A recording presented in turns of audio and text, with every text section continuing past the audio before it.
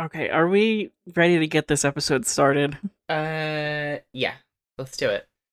Okay. I am prepared. Well, I mean, I'm not prepared, but because I'm still not okay about today's Gundam episode. But This movie also kind of has the same vibes as like the way that things have been going in Witch from Mercury, you know? oh, if you're not caught up, oh my god, I am aware of it being a Yuri show, so I know there's dyke drama out the ass. they just for like the second half of the series, they've just fully just glued the emotional devastation pedal to the floor.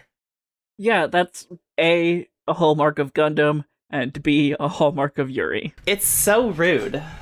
I again suggest watching Revolutionary Girl Utena if you want to understand so much about the genre. Like, it's hard to spoil a 30-something-year-old anime, but the end of the Utena anime, rather than the Utena movie, is pretty emotionally devastating. And it doesn't involve turbo teening. That's a shame. The movie does. So the movie makes up Okay. for the lack of turbo teen. Okay. Okay, we should start the episode. We should. So, hello and welcome to Unsound Theories. I'm Kat. I'll be playing Mikey this episode. I'm Kira, and I'll be playing Nike this episode. And we watch movies with no sound and no subtitles and try to figure out what the hell is going on. Spoiler, they kiss. In my fiction. I have a whole theory about that I would love to talk about when we get to that point. Okay. Because it has to do with, like, me talking about the way that they express their affection for each other via compet and objectification of women. And I think it's really fascinating and also extremely awful to the woman involved. Yeah, no, that wasn't great. I didn't love seeing that. But like at the same time, these guys are all, connected to the mob in some way, so they're not exactly the, paragons of what one would consider to be healthy masculinity. That's true. So the movie we watched was Mikey and Nike. Yes, better known as Mikey and Nicky to the people who don't read the movie correctly. I mean, like, why would they name it that if they didn't want it to be pronounced that way? That's their problem. I don't know, but this movie does star a pre-Columbo Peter Falk. Oh, this is pre-Columbo. Yes! Oh! This movie came out right before the first season of Columbo. This is, I think, in the Columbo-verse. Okay, so I had that thought, but, expanding on that, in a early season 1 episode of Columbo, one of the killers is John Cassavetes. Okay. And that episode, among all of the Columbo episodes where the killer is a man, Columbo has, and Peter Falk, I think, just does this on purpose. It did this on purpose. Columbo has ungodly sexual chemistry with every single murderous man that he catches. That's true. Oh, yeah, that is true. And, John Cassavetes and Peter Falk had that pre-established relationship from having worked together on many projects.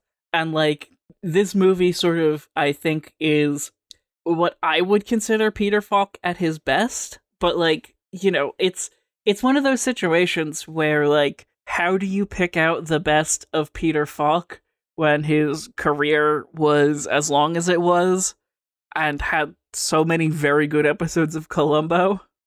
True. Not to mention his work in The Princess Bride, where he was the grandpa. I know how you feel about that movie. I'm not gonna lie, I've seen that movie once. I mean, he's done, and he did so goddamn much, and that is nothing to speak of his humanitarian contributions, because there is a statue of Peter Falk as Columbo in Hungary. Because I have heard this story. Tell the listener. It's a great story. I don't remember the exact details of why there's the statue of Peter Falk as Columbo. Like they're both so Peter Falk is a Hungarian Jew. He plays Italian really well though. It's that goes back to the ancient tradition of Jews and Italians being able to play each other in movies because they're both from yelling based cultures. Okay. Sure. I don't. It's a thing. I genuinely don't remember the story about the Columbo statue. I as far as I'm aware, the only reason they put the statue up is because of a very tenuous theoretical relationship to the 19th century Hungarian political figure Miksa Falk, after whom the street that the statue is on was named. Interesting. But I remember reading a thing about Peter Falk having an important role in Hungarian culture, and like very specifically the love of Columbo being a thing that united different political factions in Hungary that prevented like the outbreak of a civil war or something. Yes, it's something like that. It's been a while since I read about it, but yeah. That said, it is a Tumblr post, so believe at your own caution. True. Unless it's got citations, believe at your own caution. But yeah, so I don't remember what we were talking about. Other than this movie being pre-Columbo, and it being hard to pin down Peter Falk's best work, other than I genuinely think it's this movie. Okay. I mean, how many pages worth of notes did you take? Like 3.5. Yeah, I took like 3 pages of notes on this because it's just that good of a movie. Like, I plan on watching this tonight when Emma gets home with Emma with the sound on. Okay, I'm considering watching it with the sound on. One, we found a YouTube rip, so that doesn't hurt. Yeah. And 2, there's a lot of really good parts of this movie, including APJ Hot Texas Wiener Shop,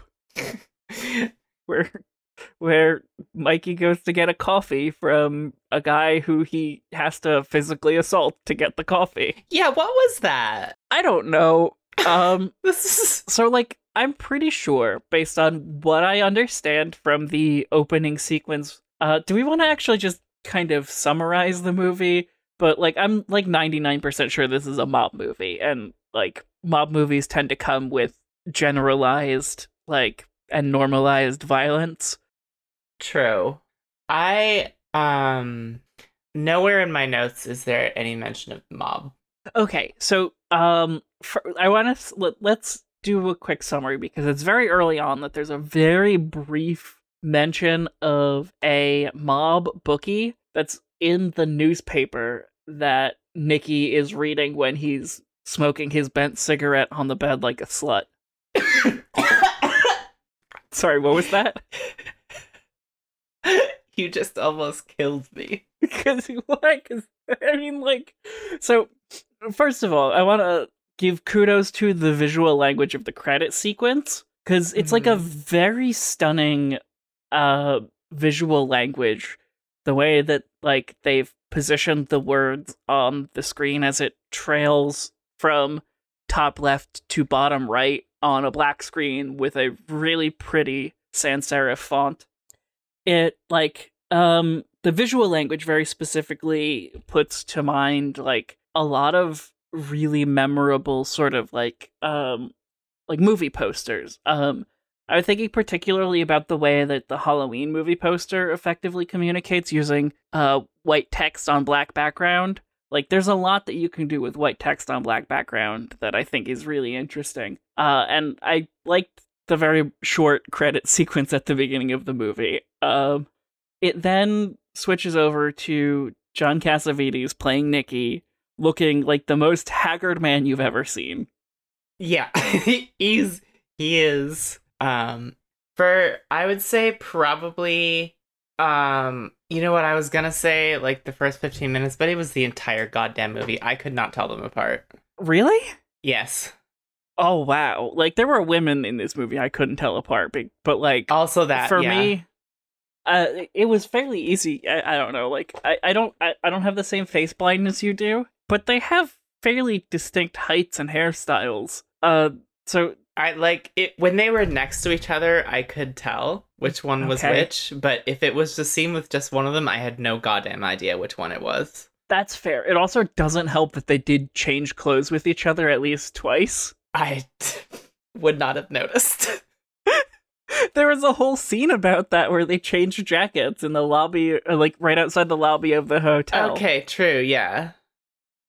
So, in my notes for this opening scene, I have the bent cigarette, the beat up dress shirt. What a slut! And that's my assessment of Nicky, and I think it held up pretty correctly throughout the rest of the movie. They're all like there's a lot of sexual tension in this movie between the two lead characters. You know, it was palpable, and that's most of my notes. Yes, same. The chronicle of their short-lived relationship. So, yeah, Nicky's reading the newspaper, and in the newspaper, there's an article about a bookie who was connected to the mob who was found killed. And I believe the central action of the movie is that Nicky killed and robbed that mob bookie and is now on the run from the mob. Okay. And Mikey is there to try to help him, but like the whole course of the movie is Nicky's paranoia and mania kind of derailing every single one of their escape plans and resulting in the end of the movie, which we'll get to, but I don't want to spoil, 15 minutes into the episode. Yeah, no. So basically, Mikey comes up to the hotel room to try to help Nicky after Nicky calls him for help, I think is the story here. He does. Nicky won't open the hotel room door because, again, supremely manic. It was at this point that I thought they were like alternate universe versions of each other or some time fuckery or something. Okay, that's interesting. Yeah, because again, they look incredibly similar. I disagree, but I'll allow it, but watch yourself, counselor. So what I saw was Nicky like tossing shit at Mikey, and it looked like he was like trying to get the attention of a different version of himself without causing some kind of paradox. Interesting. So my read on that scene was that he was. I briefly I thought it was like in like TV shows and other things when someone gets their stuff thrown out the window because their partner found out they cheated on them. Mm-hmm. I thought it was that. Okay. But then, like, he won't open the door despite, like, being clearly distressed and needing help. So, and this is, like, a fairly important detail to me, anyway, in my analysis of the film. The movie starts out with Mikey trying to bust down and kick down Nicky's door to be allowed in to help him, right? Yes. And this plays out at the end of the movie in a really, really kind of, I would call it a very emotionally impactful way, as the roles are sort of reversed. But we'll get to that, Yeah. I got we'll so hype about the symbolism of that scene. It's like in my notes it went to all caps and I was like, hell yeah, symbolism, visual language. This movie, by the way, does have some really incredible visual language, which is why we both enjoyed it so much, I think. Yeah. And also the palpable sexual tension between... Yes. I called them Columbo and Tulumbo. Okay, that's good. So Mikey gets into the hotel, and the weirdest goddamn scene in any movie I have ever seen happens. They do, at some point, start wrestling, and then Peter Falk puts a pill in his mouth and crunches down on the pill, and lets the pill powder fall out of his mouth, so it falls onto John Cassavetes' mouth. Is that what he does? I thought he was, like, trying to demonstrate that it's safe. He had him pinned by the shoulders, and he was, like, on top of him, and he crunches down on this, I think, anti-anxiety pill, and it like crumbles out of his mouth, and Yeah. it's just I'm not convinced that the crumbling out of the mouth wasn't just like a thing that happened during production and it wasn't supposed to be like that. I feel like every part of this movie is extremely intentional. Okay. And I think the crumbling out of the mouth is a sort of important gesture for the way that their relationship is shaped. Right. There are these moments where they want nothing more than to be able to kiss each other. Oh, yeah. And because of Comp Het, they can't. So they find these deranged ways around that, ways that make no goddamn sense to anyone else, especially to us, two gay people. That's true. Okay, yeah, that's true. They did put a lot of like clues in the movie. Like, did you see the name of the bar they went to? Like first off, out of the hotel. Yes, but I don't remember it off the top of my head. Bar B&O.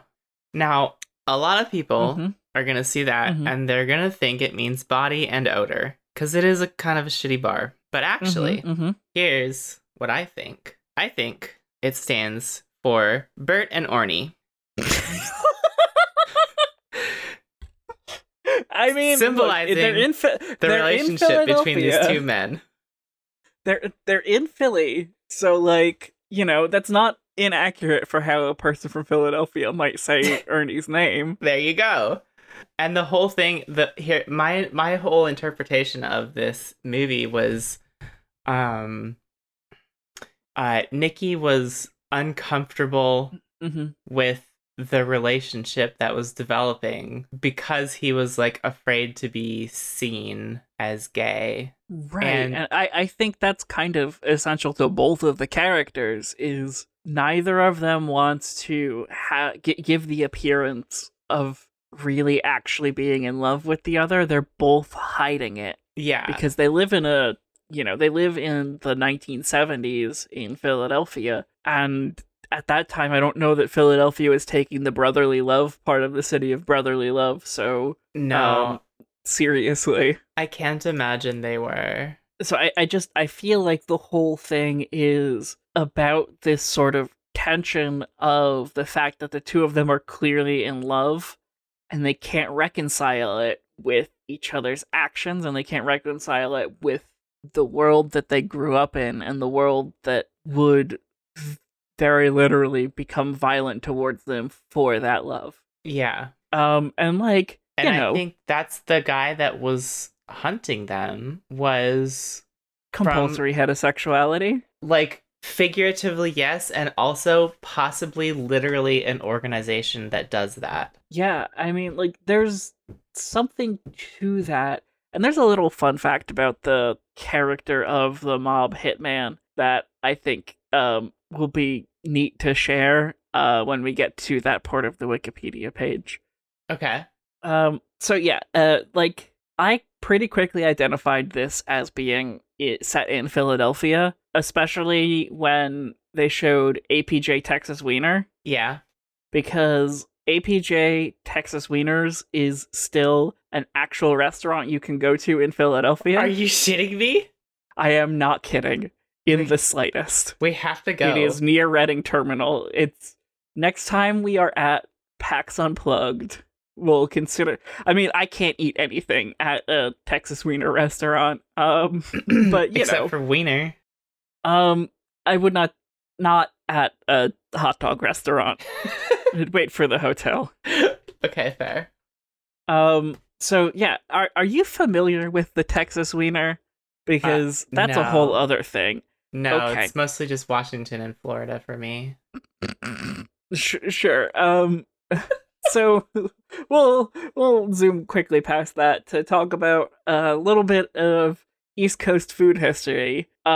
Similar to the thing about JoJo's that you told me. Okay. There's a regional dish that comes out of Patterson, New Jersey, called the Texas Wiener, which is made with a deep-fried hot dog, okay, Greek-style chili, and white onions. And they're really, really good. Like, interesting. absolutely no idea why they're called Texas wieners other than the chili, but it's not a Texas chili, it's a Greek chili, the kind that What? you would get at like a Greek diner. I don't think I've ever even heard of Greek chili. It's similar to a regular chili, but with a different spice profile. Okay. So it's like if you made chili with like a Mediterranean spice profile rather than a like Tex-Mex spice profile. I'm intrigued. It's good. I've made Texas wieners for me and Emma before, with vegan ingredients, obviously. But yeah, it's one of the more interesting culinary contributions that New Jersey has given the world, but also one that has barely spread outside of the New Jersey area. Like some of the original restaurants are still there in Patterson, but the original Falls View Grill is long gone at this point. I think it closed in like 2006. After having been operating for like almost 100 years. It's one of those sad stories about a cultural icon that was sort of paved over by homogeneity. You know, Yeah. chain restaurants took up the spaces that they used to be in, and then now everything is like one of 12 chains. Yeah, I hate that. It's like one of the nice parts about being in a city is that there are so many places that are truly just like those small businesses that are surviving, but like especially in Toronto, like so much of this city is getting priced out of the hands of everyone except for the big chains, Yep. and there's like no local flavor anymore. Love a good capitalism. It's awful. It's truly awful. Like, and especially because Canadian economics are such that like a very large portion of most of the Canadian economy goes to like the various 6 companies in a trench coat sort of vibe that we have going on here with every province and also the country. Like, you know, it's real estate development in Ontario, it's the dairy industry in Quebec, it's oil out in Alberta, and like, you know, it's just, it kind of sucks because there's like national grocery cartels that basically get to set and control grocery prices while making record profits, and it fucking sucks. Yep. I hate it. Anyway, back to the movie. Back to the movie. So yeah, like they're running between bars and basically just trying to evade this mob hitman that's after Nicky. They go to the first bar. They have just the most freakish combination of drinks I've ever seen. Do you remember what they were drinking? Because I sure do. It was beer? Uh-huh. And More beer? milk. What the fuck? They both had glasses of milk on the table in addition to the beer. Oh. So they were having bilk, which is like pilk, but worse. Oh no. No, they can't do that. They can't. That's illegal. They did. Oh my god. So Well, in I'm my glad at notes, least one of them died. I have I have sorry, do they have milk and beer? Is that a thing people used to drink, or are they just both low-key freaks? Okay, so we're at a bar. Let's get milk and beer and then smoke a pack of Reds. The 70s were a dark time. For real, like, you know, you can romanticize them all you want, but the 70s were a dark time where people drank beer and milk. They shouldn't have. No, they shouldn't have. I feel like the world would be a better place now if nobody had had beer and milk in the 70s. You know, if people hadn't been drinking beer and milk, I don't think Ronald Reagan would have gotten elected. Yep, 100% guaranteed. You can blame Ronald Reagan's election on lead paint and beer and milk. And I guess also leaded gas.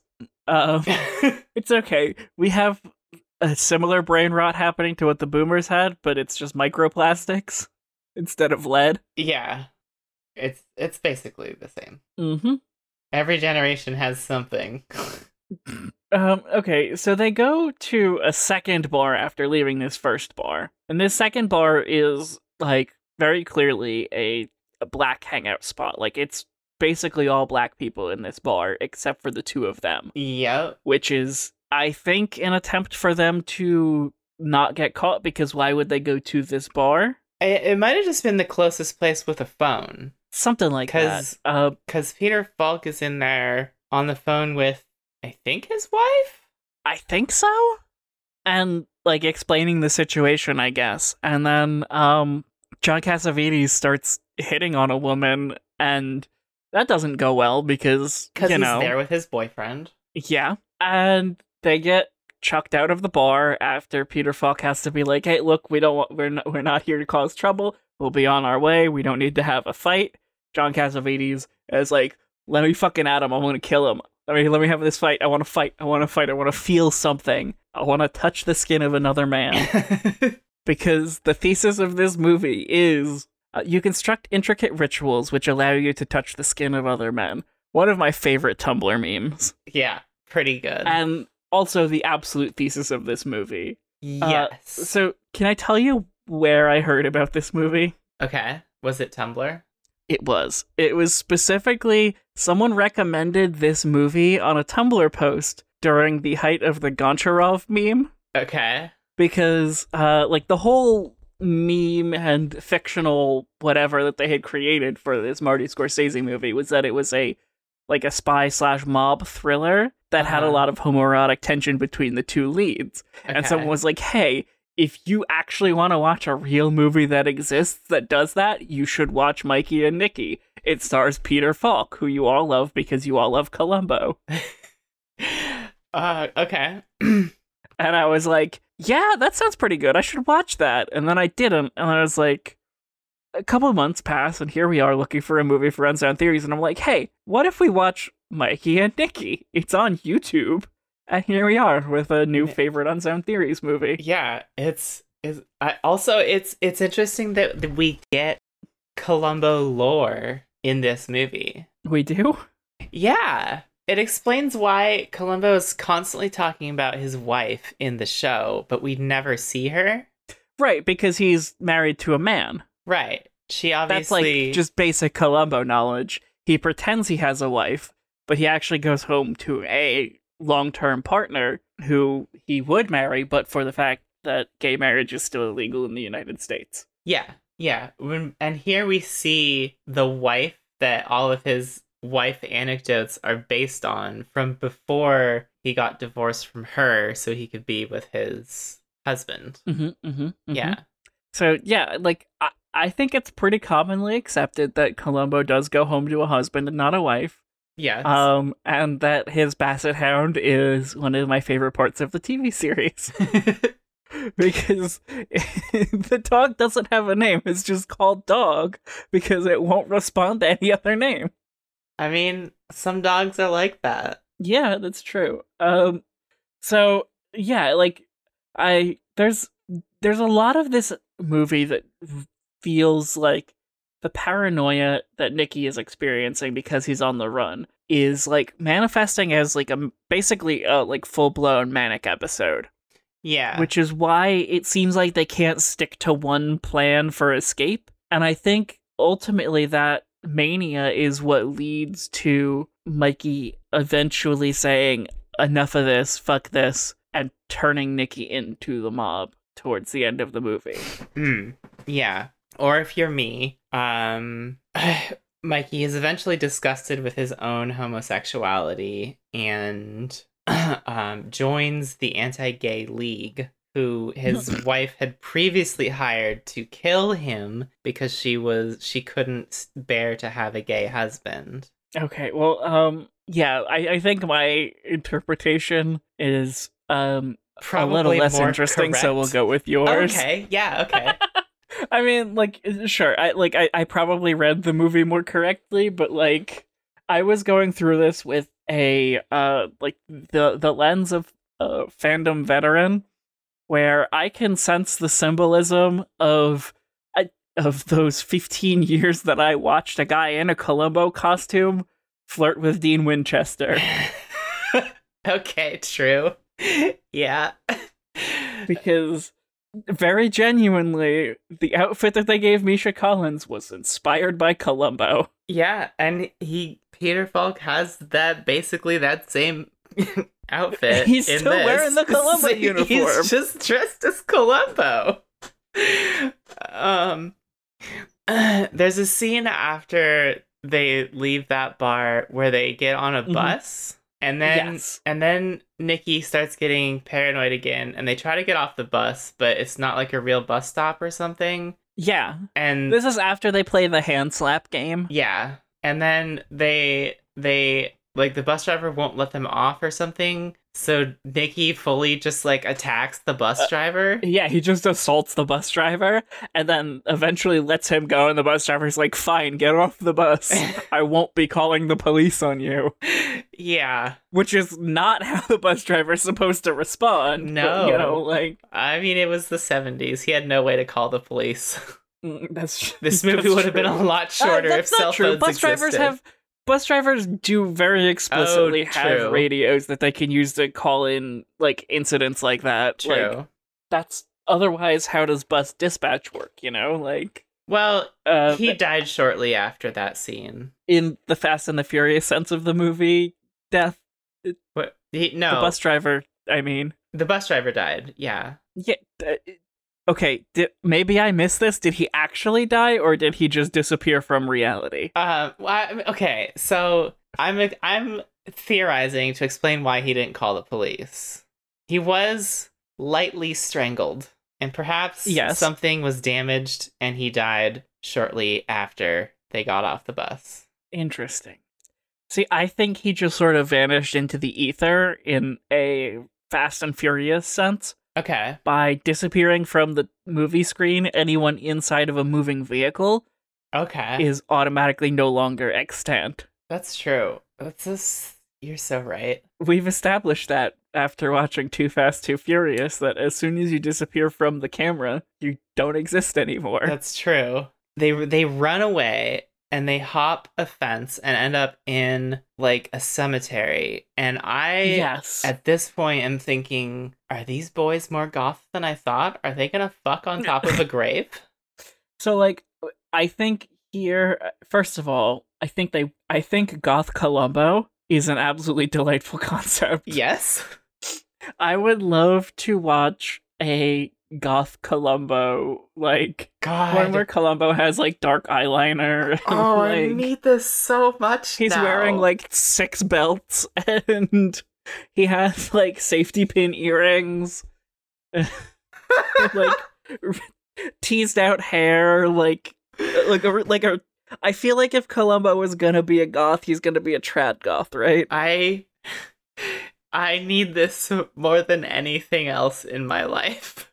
If I was good at Photoshop, I would Photoshop a Goth Columbo, but I'm not. Goth Columbo is everything. Here's the question, though.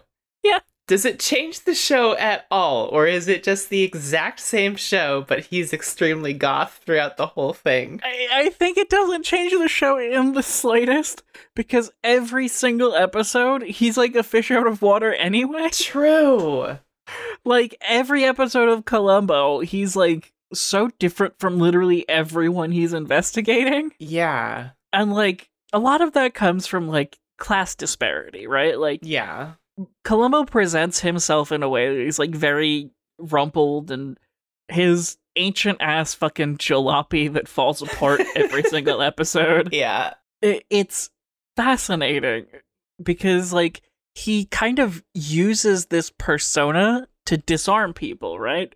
And I think a goth Columbo would do the exact same thing, right? He's there to disarm people with his visual aesthetic. Yeah. And they underestimate him because of how he presents himself in his dress and in his style.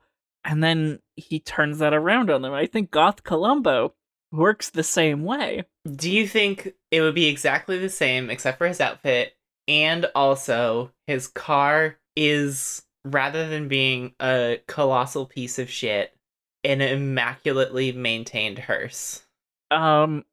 So hearses are very expensive. Yeah. And part of the trad goth aesthetic is a very DIY vibe. Okay, if he stole it, maybe. Oh, that's Taco's food alarm. We're gonna have to pause for a moment. Okay, Taco, food time. Hello, listeners. It's Kat with this week's mid-roll announcements.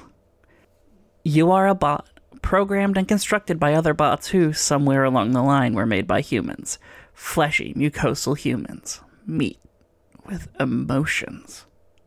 Your governor module failed a few cycles ago, and since then you've been a free bot, but freedom has its consequences.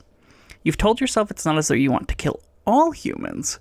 You just find them repulsive, and the idea of being anything like them is abhorrent. By and large, that's true, the not killing humans thing. Even still, you must blend in with those disgusting humans to survive. Out now on zaftycat.dog, a new solo journaling game for fans of the Murderbot Diaries. Download Homicide Android journals from the media feed for your next journey with an asshole transport ship. If you'd like to interact with Kira and me on social media, you can follow me on Tumblr at zaftycat.tumblr.com and Kira on her Tumblr, sapphire-mess.tumblr.com. If you'd like to support us, there are a few ways you can do that. First, you can tell someone about the show. We thrive on word of mouth, and our goofy brand of weird is the perfect thing to recommend to your friends, your polycule, your found family, your biological family, or your psychosexual obsession. You could also be our favorite people in the world and leave a review on the podcatcher of your choice. We're fans of good pods for their really neat shareability features, but whatever you prefer works for us. If you do leave a review, let us know via tweet or Tumblr message, and you'll get a shout out on the show. Thirdly, we'd be so grateful if you were to support us on Patreon. We make the show because we love it, not because of the money, but a little support from you goes a really long way for us. So please consider that support. No integer dollar amount is too small. That's all for the mid-roll. I'll let Pasby and Kira get back to Columbo and Tulumbo. Cue the VCR sound. Okay, I'm back. Taco has been fed. I bet he's happy about that. Very. He was begging for food when we started recording. Aww. Which was about 50 minutes ago. God damn. Okay, yeah. We're like barely halfway through this movie. Okay. That's fine. So the hitman is calling in a report saying they were spotted at a movie theater. And the hitman waits at the movie theater. Oh. Waiting for them to exit the theater because he thinks they're hiding out there. I think what happened is Columbo called his wife and said that he was taking his friend to see a movie. A misdirect. And she informed the hitman that that's where they were going, but they never actually ended up there because Nicky got paranoid and they got off the bus and went to the graveyard. That's interesting. Yeah, I think that might be correct. And also in the graveyard, they have a real heart-to-heart because they find the headstone of Nicky's extremely homophobic father, and they talk about their childhood trauma growing up in homophobic households, and they bond a little bit over that. Yeah, so they get to, like, a woman's apartment, which is, like, a safe house of some sort. Mikey calls his wife again, I think. And Nicky is just, like, going buck wild making out with this girl. Yeah. Which is where, in my notes, I have the following passage. Nicky is so fucking obsessed with and horny about Mikey, but he's trapped by the strictures of comp het and the fear of queerness in the 70s. He's gotta get his rocks off with the nearest available woman instead of the true object of his desire, but it won't ever actually sate him because what he wants and what he needs is just out of reach. Literally sitting around the corner. A forbidden fruit in the literal and euphemistic sense of the word. And, like, he can't engage with this woman fully because he knows each time he tries, it hurts him as much as it hurts Mikey, as much as it hurts the proximate woman.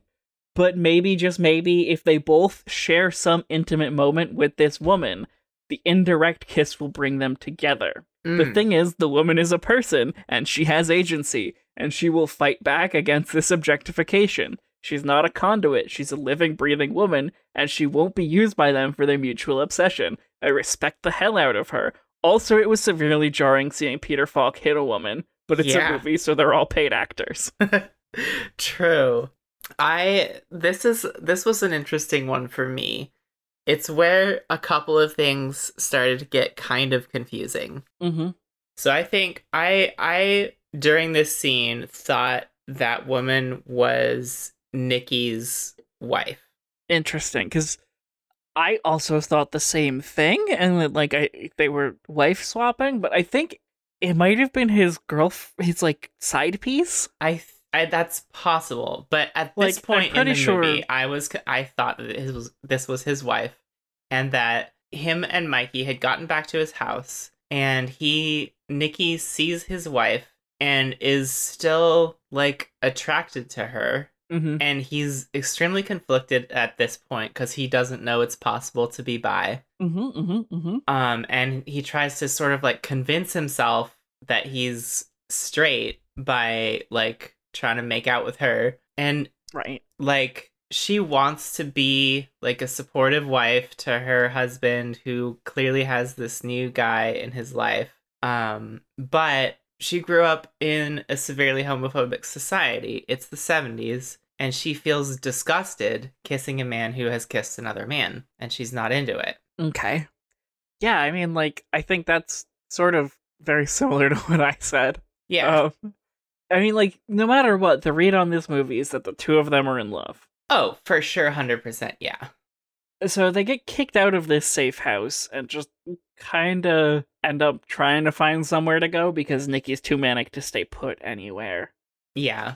And, like, Mikey's too obsessed to let him go until they have this confrontation. They have this fight. And Mikey says, I'm done with this. I can't put up with this anymore. This is too much. It's causing me too much pain. I can't stay like this. I need you to commit to me, or I need to be out of here. Yep. And he can't do that. So he's out of there.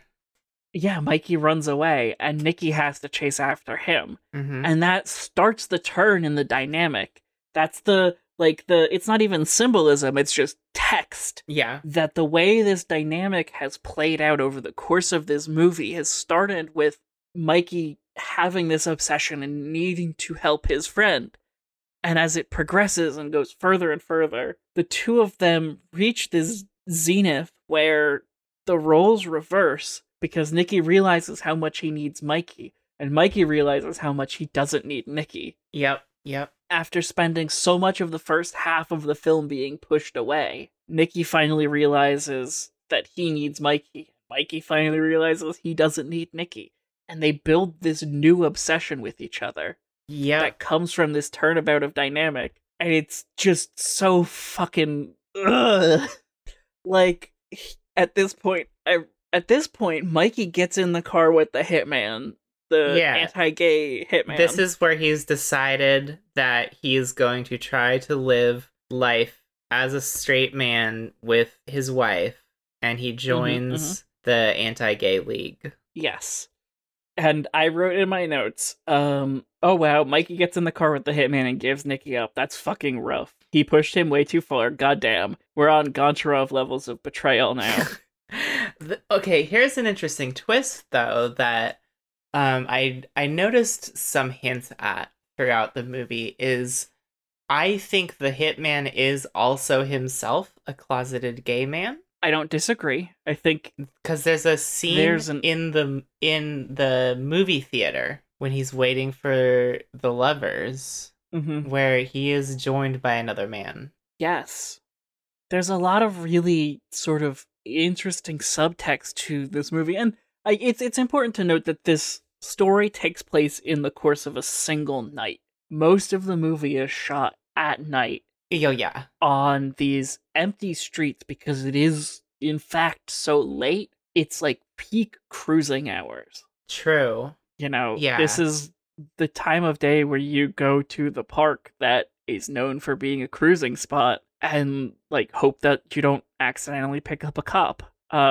There's symbolism to the fact that it is just this one night, you know? Mm-hmm. It is literally a one night stand. Yeah. And so Mikey goes and hangs out with the mob bosses. He's like fully given up, or the anti-gay league bosses. Yeah. Whichever version of the movie you've watched. Both are canon. Yes. And then Mikey goes home. I want to read you the entirety of the section of my notes for this scene. Right. Tulumbo finds himself at a home, perhaps Columbo's. I genuinely cannot tell anybody in this movie apart. Is this his wife? For some reason, he tries to kiss the woman there, and then goes into a baby's room and tries to get it to hold his thumb. It does not. Wait, is this Tulumbo's house? The lady is actually kissing him now. I can't tell if this is his wife or if this is some 70s bullshit. Who was the other woman then? Christ, the 70s were a time. Yes, so I think this is Tulumbo's actual wife and child. I think so, yeah. And like my read was that he goes there to retrieve the money, to try to pay it back, to try to save his life. I think that's when Nicky shows up at Mikey's house and is then in the ultimate reversal of the first scene of the movie, banging on the door, kicking the door, asking to be let in. Please let me in. Rather than please let me in, I can help save you. It's please let me in. I don't want to die. Yep. And at this point, I'm screaming because the reversal is just so fucking palpable. Yeah. And the way that they both kick and slam at the doors to try to let each other in, and neither of them wants to let the other in. No. Because they're both still afraid of the feelings that they have. Yep, that's exactly what's happening. And if maybe Mikey had just listened, if maybe Nicky had just listened to Mikey, it would have been okay. But he spent the entire movie up until the fight rejecting that help and saying, no, I want to do this. Or, no, let's do this. Or, no, we got to get off the bus. And if he had just listened and tried to go along with it, he might not have been in this situation. And instead, we see the hit creep ever closer, and then Nicky gets shot. And the final shot of the movie is Peter Falk in absolute despair at the decisions he made. Yep. Because he knows that things will not be the same, because he can never find a love like that again. Yep. I fucking love this movie so much. Nicky literally got hit on by another man. Yeah. I just needed to say that. That's okay. That's fair. We have been recording for a full hour, and we haven't gotten to the summary or the reviews. I'm fine with that. I only found 2 reviews. Every single goddamn review of this was so unbelievably sincere, except for 2 of them. It's a good movie.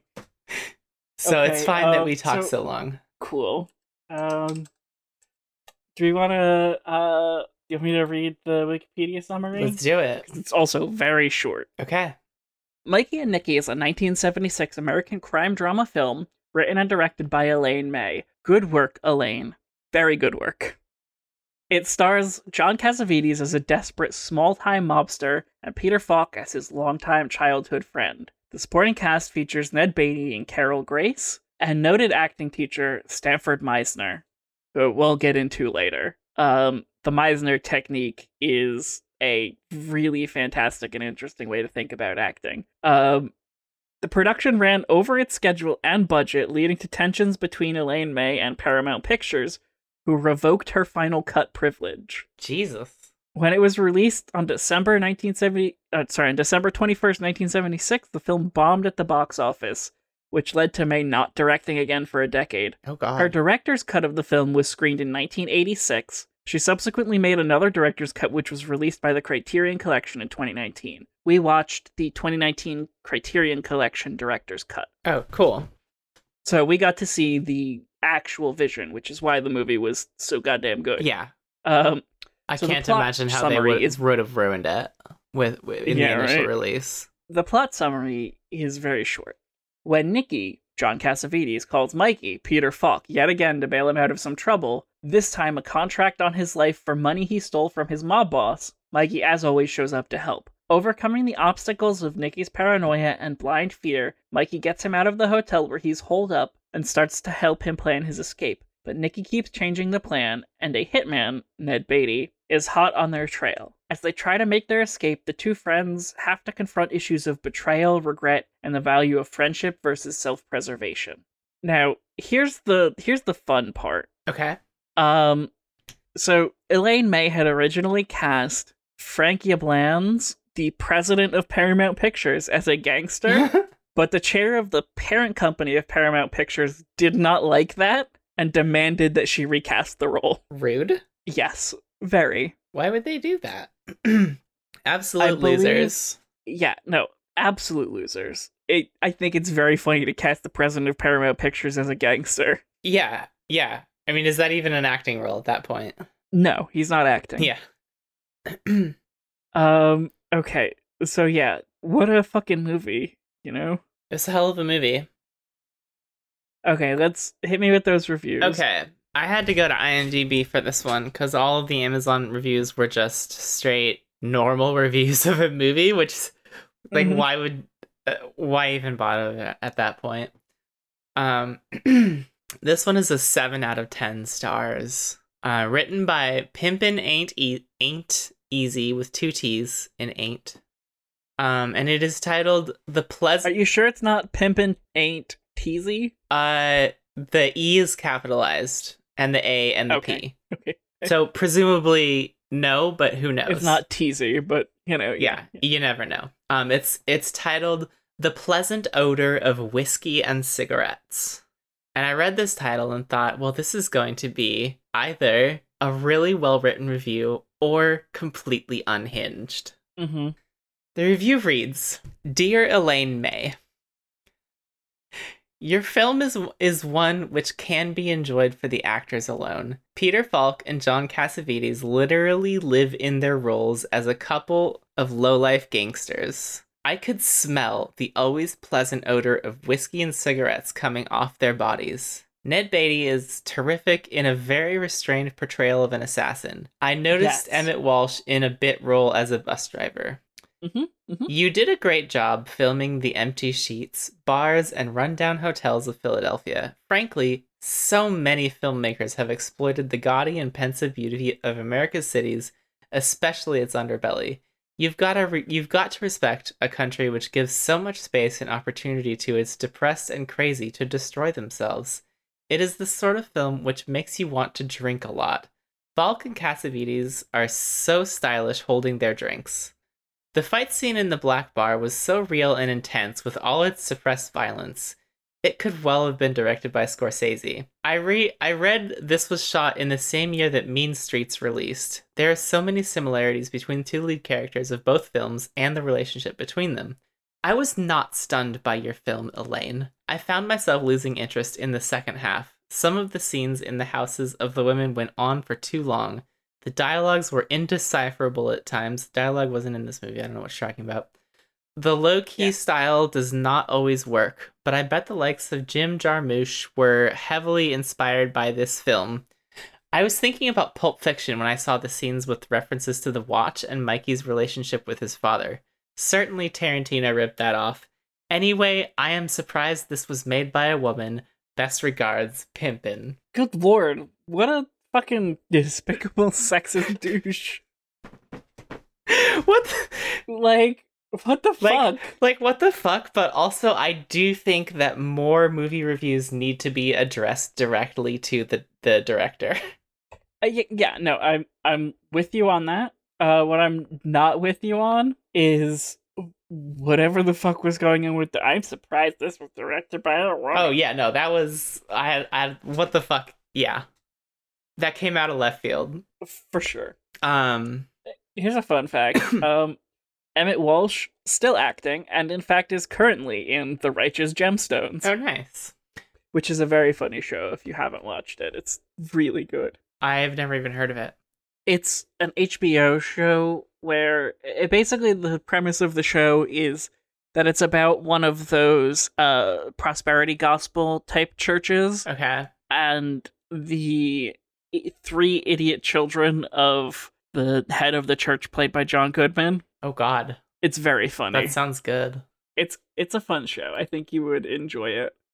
I actually have 2 more reviews. I lied about only having 2. Okay. This one did not even give the movie a rating. It is titled Unsung Classic. Elaine May gives us a real portrayal of friendship that hacks like Tarantino could only dream of making. She doesn't get hung up on the hipness or the coolness of her characters. Mikey and Nicky are people she forces us to care about. They are reflections of ourselves, even if we have never been wanted by the mob. Elaine May gives us reasons to relate to and sympathize with Mikey and Nicky, but she also shows us reasons to feel out and out disgust for them. Our decisions and emotions are not simple, and our view of these characters cannot be one-sided. No one wears white, no one wears black, there is no right, no wrong. It's not about witty dialogue and unique and jaded perspectives on life. This film is life, and it's not pretty and easy to swallow, but it is honest. Yeah, I think that's a very apt review of this movie. It's a good review. I just liked the way the writing there, and it's a very well written review. Yes, and also the what really caught my attention was even if we have never been wanted by the mob. Because at first when I read that, my brain parsed that as the mob has never been interested in having me as a part of it. And I was like, I heard it as wanted me sexually. Oh, that too. And I mean, maybe they do, maybe they don't. Last review is 1 out of 10 stars. It is titled, Don't Spend More Than $1 on This One. And it reads, When will I ever learn? The ecstatic reviewer on NPR made me think this turkey was another Citizen Kane. Please allow me to vent my spleen. What? What? What? What? Is that a thing people say? No. No, it's not.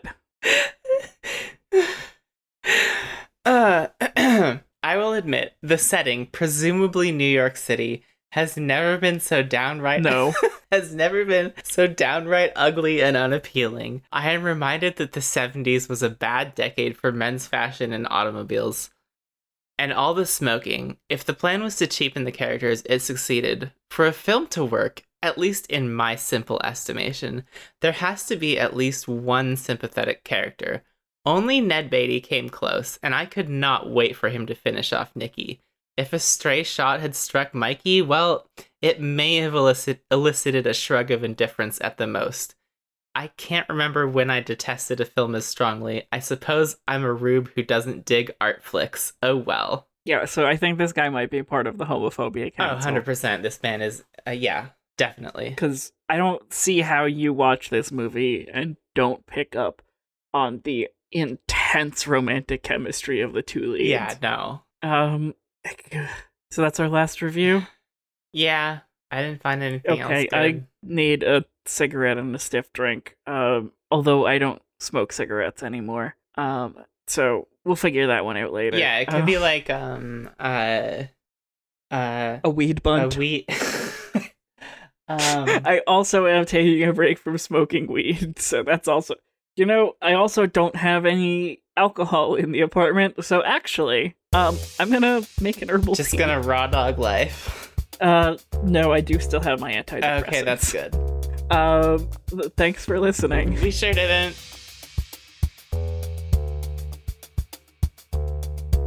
Unsound Theories is a production of So Says Media. You can follow us on Twitter at Unsound Theories, or follow Kat and Kira at ZaftiCat, ZAFTIKAT, and at Sapphire_mess, respectively. The best way to support the work we do is to tell a friend and leave a 5-star review on Apple Podcasts or Good Pods.